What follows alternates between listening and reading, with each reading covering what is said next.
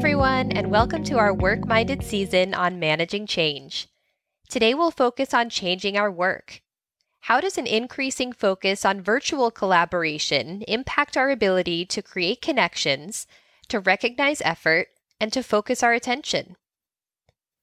Our guest is Christopher Littlefield, an international and TEDx speaker specializing in employee appreciation, recognition, and workplace culture.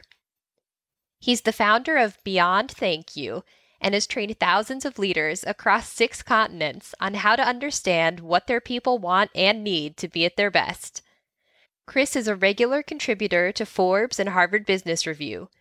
He's also the author of the best-selling book, 75 Plus Team Building Activities for Remote Teams: Simple Ways to Build Trust, Strengthen Communications, and Laugh Together from Afar.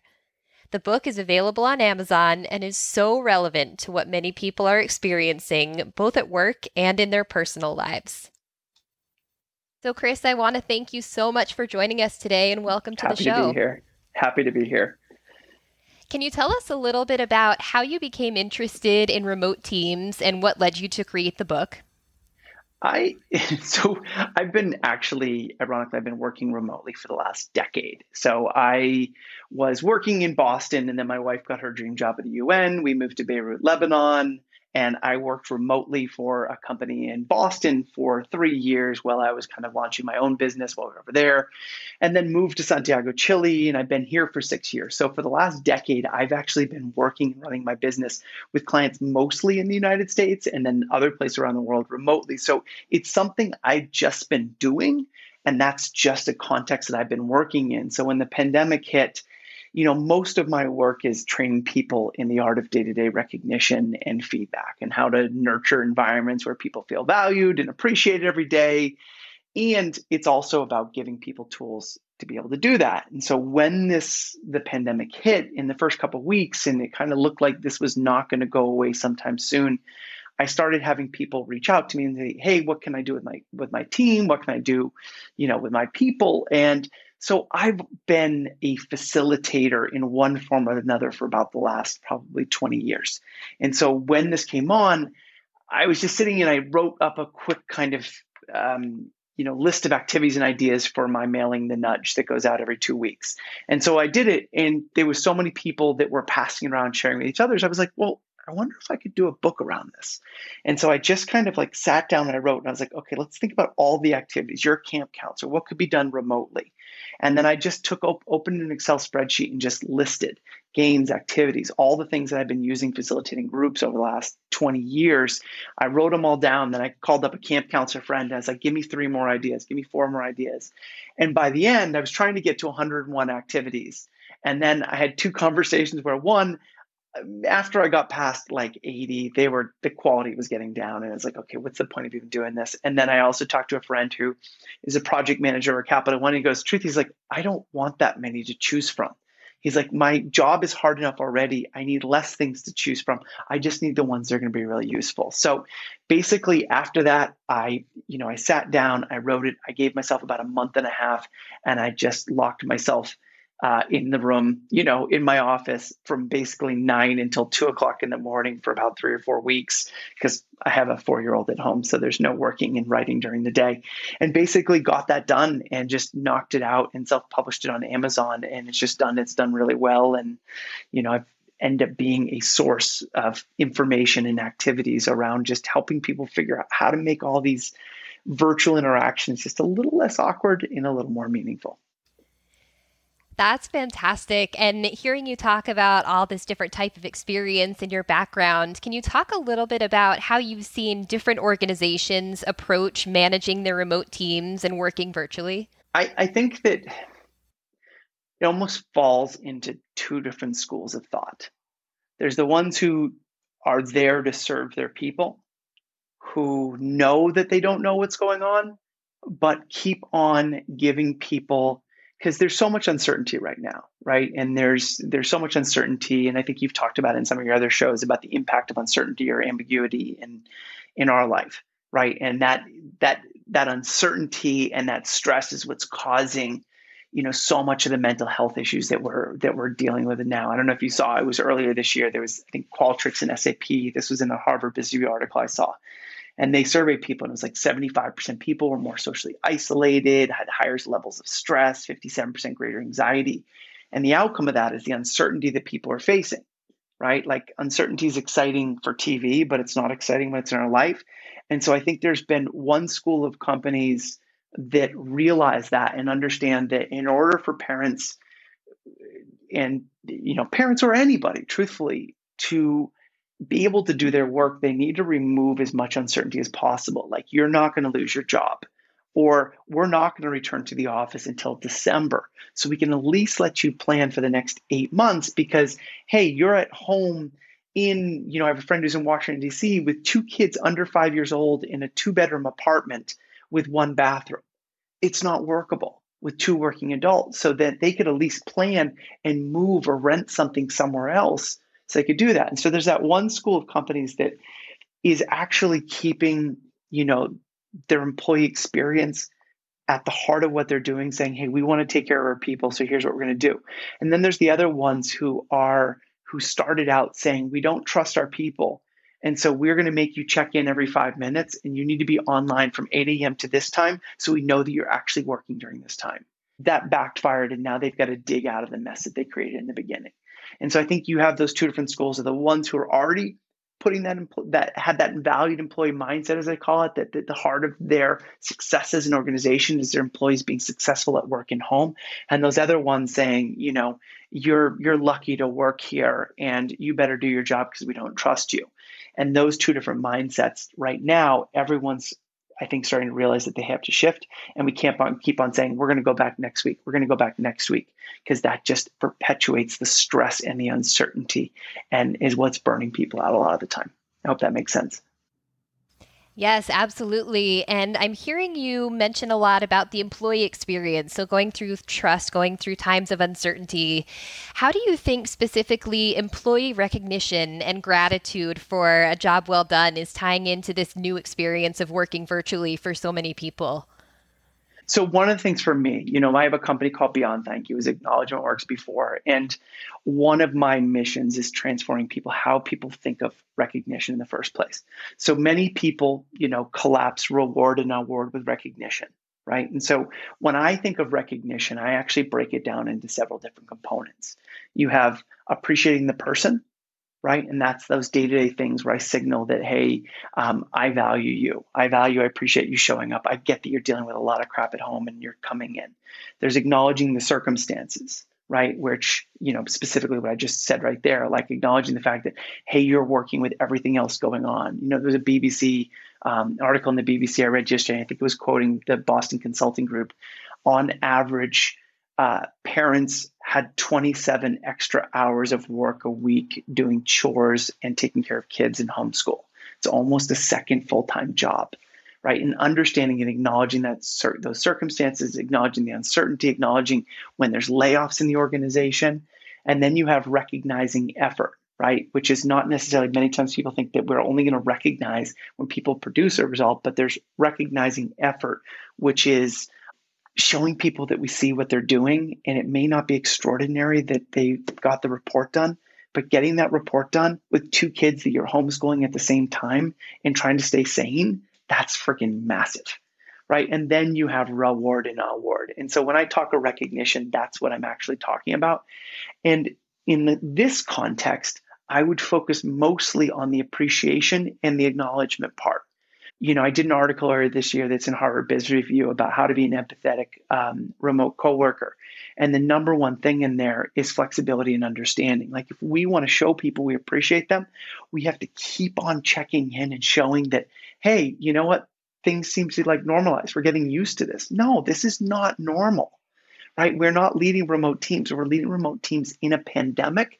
And because we're in a pandemic, we're dealing with a whole level of uncertainty. So we have to be checking in each day. And if we want to appreciate, we want to recognize, be grateful for our people, we have to stay present to what they're dealing with in between when the camera's on and off, right? And so that plays a huge role. And that's that, in the manager's hands, in the senior leadership's hands, in the organization's hand, if they want to maintain a positive employee experience and high levels of engagement, they have to be checking in regularly because everyone's life is changing so rapidly right now. Absolutely. And hearing you frame it in that way, so calling out specifically, we have our professional lives and then we also have our personal lives. Have you noticed any concerns or challenges around how working virtually could be blurring these lines between our personal and professional lives? Completely. I mean, you're at work with your family. If we could actually get things done with our kids around us, then we every day would be bring your kids to work day, right? You have like dog day and then kid day. Like that would be normal. And the truth is we can't. You can't manage two things at once at the same time. It's really hard to remember what other people are dealing with when we don't see them. Right. So when we're in this virtual environment, we don't see those reactions. We don't see some of those physical cues in 2D that we do in 3D. We don't see someone's body posture necessarily when they're just sitting on camera. We don't see their physical reactions. We don't see their facial expressions all the time unless we're looking at their camera specifically. Right. We don't hear necessarily their tone if they're on mute. We don't hear their sighs. So those cues that remind us that they may be frustrated, that something may be off, right? We don't get those in the virtual environment. And so I think that it's really hard to stay empathetic for other people when you're struggling in your own reality. And so that's why it's so important for people to be doing pulse checks, to be checking in with people regularly because, hey, I have a coaching client of mine and this is such a visceral example that it sticks out to me. But we're talking one week and it's somebody who works for a UN agency in Southeast Asia. And, one day, they're dealing with a pandemic, she's dealing with work. And we talk a week later and her father passed away, right? And she couldn't get there. She couldn't be with him. And to think about all of that, you're dealing with work and you may be, could be a person who's available 24 hours a day at one point, and now you can't be. And I think the lines get blurred because we don't see there are lines and when we can work and when we can't work and how much work we can get done and can't get done. I think we don't see that the same way. It was always an issue before, but you had support systems that would allow you to be like, hey, you know what, if I needed to ask the babysitter stay an hour later, or if I needed to stay in the office later, it was less obvious where now we don't see the struggle that's going on. And I think that's why we need to be asking people, like one of my favorite questions when I get on a call with somebody or run out virtual training is, what were you doing 5 minutes before? Because when we ask people, what were you doing 5 minutes before? It has us here like, I was just giving my kids lunch. I was just finishing up homeschool. I was hiding stuff under my desk so my office didn't look so messy, right? When we ask that question, it gets us present to the world that they were dealing with right before the call, and it triggers that empathy in us as the other in that interaction. I'm also seeing these types of challenges around empathy and especially around what's vying for our attention and what we have the ability to pay attention to while so many things are happening around us. I know we've seen an increasing trend from working virtually of social media type tools in the workplace, so things like Slack and Yammer. I'm wondering if you can talk specifically about the role of those kinds of tools in the workplace and also just in the employee experience in general. Before we were chatting today, I was talking about watching The Social Dilemma. And you have all these people in these tech firms, right, that are vying for your attention. What they're doing is they're selling your attention to other people. And so these tools, I think, are phenomenal. And it's just like, when I run workshops that were in person, I would always start by having people take out their phones and put them on silent. And I say that, I love my phone because when I was traveling, I could see my daughter. Wherever I was in the world, I could see my daughter, I could have breakfast with her. She doesn't know what it is to be in a call where you can't see the person on the other side. But it's also that same phone, that little buzz in my pocket that goes off when I'm sitting with her, when I'm tired, when I don't want to be doing homeschool. I am looking at my phone opposed to being with her. And I think that same thing applies for any one of these platforms. They are the tools that allow us to stay connected. They're the ways that I can sit on WhatsApp with my two best friends from college. We're going to talk on Saturday night and have a beer together and just laugh. And those tools, I think, are what allow us to stay connected. But they also end up being a distraction because they're beeping and they're buzzing at us all the time. So I think things like Slack, you have the ability to have a Slack channel around, Halloween costumes coming up, or, around kitten posts, or, hey, what are the fun things you've cooked this week? I think these tools are great to create community. I think we just also need to remember that we also need to turn them off sometimes. There's Zoom, there's WhatsApp, there's Slack, there's Facebook workplaces. Like, I think these are amazing tools. I think we need to schedule when we're going to use them, and we need to think about what we're using each one of them for. Because our relationships have changed, because our whole relationship now is filtered through a platform, right? There is no relationship that happens face to face anymore, or rarely it's face to face. So everything that bolstered our relationships, those informal run-ins, that happened in the workplace prior, where, I'd run into Shannon, as we're walking in from our cars, and it'd be like, hey, how was your weekend? How are you doing? And we may end up at the coffee machine or the refrigerator getting our lunches at the same time, or walking to and from a meeting. That's where our relationships were built. That's where plans were made. That's where you learned about people's kids, where now we turn on, we turn off, or we're sharing all the time. And so I think finding what is that right balance, but always being aware that there needs to be a balance. We need to schedule those informal interactions that built our relationships. And so those need to be there, and we can use Slack for that. We can use the first 5 minutes of our Zoom call to be able to do that, the first 5 minutes of our Teams meeting. We can do things in those interactions to consciously recreate those informal bump-ins that we had in the office. And then we also need to remember that we need to turn the friggin' things off too, because if it's constantly flowing in, then we have no headspace to do anything else. And I think then we get mental indigestion. Thinking about all of the things we've been talking about in this episode, and especially what you just mentioned about balance, have you noticed any shifts or themes in the past few months that might give us some kind of idea of what to expect from work in the future? I think that we're going to be in this for a long time. If I look at the reality of what people have been sharing, if I look at the pharmaceutical companies' reaction when they said we're going to have a vaccine by November, right? And everyone said, hey, we're not going to push science.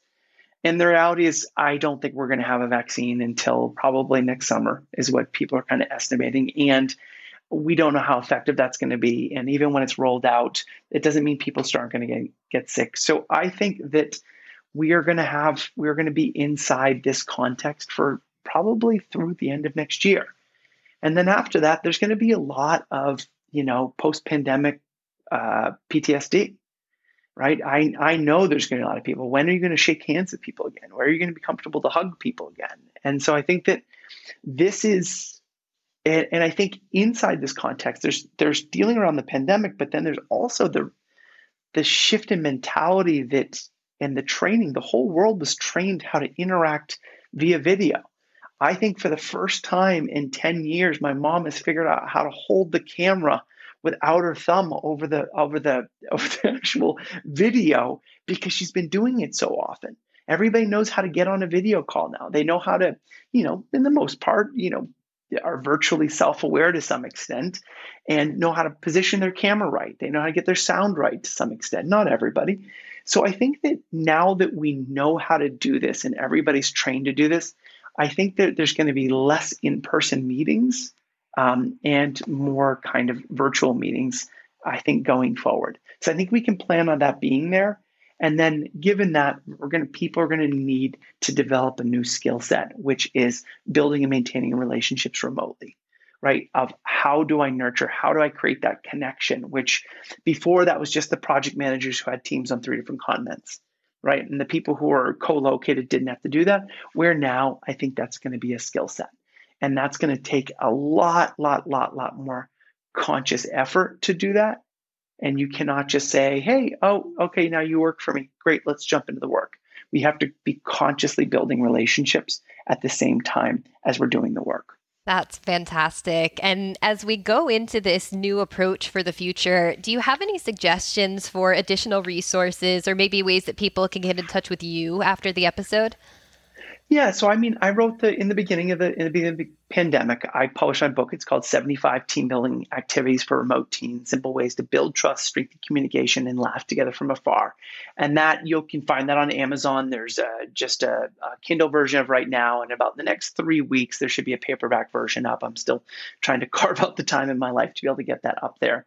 And so that's one resource. And then inside the book and on my website at beyondthankyou.com, you can sign up for my newsletter, The Nudge. And then there's also several resources of how to build emotional safety on your team and a quick self-assessment, and that has recommendations of where to start based on your score, and then how to nurture culture appreciation. And I have those resources all up on my site. You can also go on to, I write about working remotely and appreciation, recognition, and workplace culture. I write for Forbes and I write for Harvard Business Review. And so if you just search Littlefield or Christopher Littlefield on Harvard Business Review or on Forbes, all those articles will come up. And so I'm I post probably about 2 articles a month on Forbes. And I just did one on how to run a team retreat and how to plan one in about an hour. And if you go to The Nudge on my site, you'll find a past mailing that I did that had information about that, and then a handout to download how to actually plan out a virtual team retreat. And then all the activities are included in the book. And so I'm constantly collecting and developing and sharing ideas, because I'm a strong believer that it's not that people don't want to take action, it's that they're uncomfortable to do it and they don't know what to do or where to start. And so my goal is to always remove that barrier to taking action by just saying, hey, here's 2 things you can try right now. Which one are you going to choose? And then have people take that one action. Because when we take that one action and we see that it worked, we're most likely to take another action next time. And when we realize that all I need to do is invest 5 minutes in the beginning of my meeting to start with a welcome question, or to do a quick pulse check, or to play a quick game, and I realize that that makes a difference, and people walk away having enjoyed the virtual interaction, feeling more connected to people, then I'm most likely to keep on doing that. And I think that if we're going to take care of people inside this crisis, we've got to create moments where people are smiling. And you can probably speak to this better than I can, but you cannot be grateful and pissed off at the same time. They're conflicting emotions. We can't be proud, right, and angry at the same time. And so these emotions are conflicting. And so when managers take a few minutes just to trigger that gratitude, to trigger that laughter, to trigger that fun, to trigger that parasympathetic nervous system and rest and recover, it takes care of themselves and takes care of their team as well. Awesome. That is such a positive note to end on. And this has been such a great conversation. I really want to thank you so much for joining us today. We are so happy to have you. It was great to be here. Thanks for the invitation, and thanks for thinking of me and inviting me on your show today. Thanks for joining us for this episode to talk about changing our work. For more resources on mindfulness and change management, visit our website at www.workminded.net. You can also find us on LinkedIn, Twitter, and Instagram. Our next episode will include a special mindfulness session specifically designed to help you manage change in your life, so be sure to join us. We'll see you then.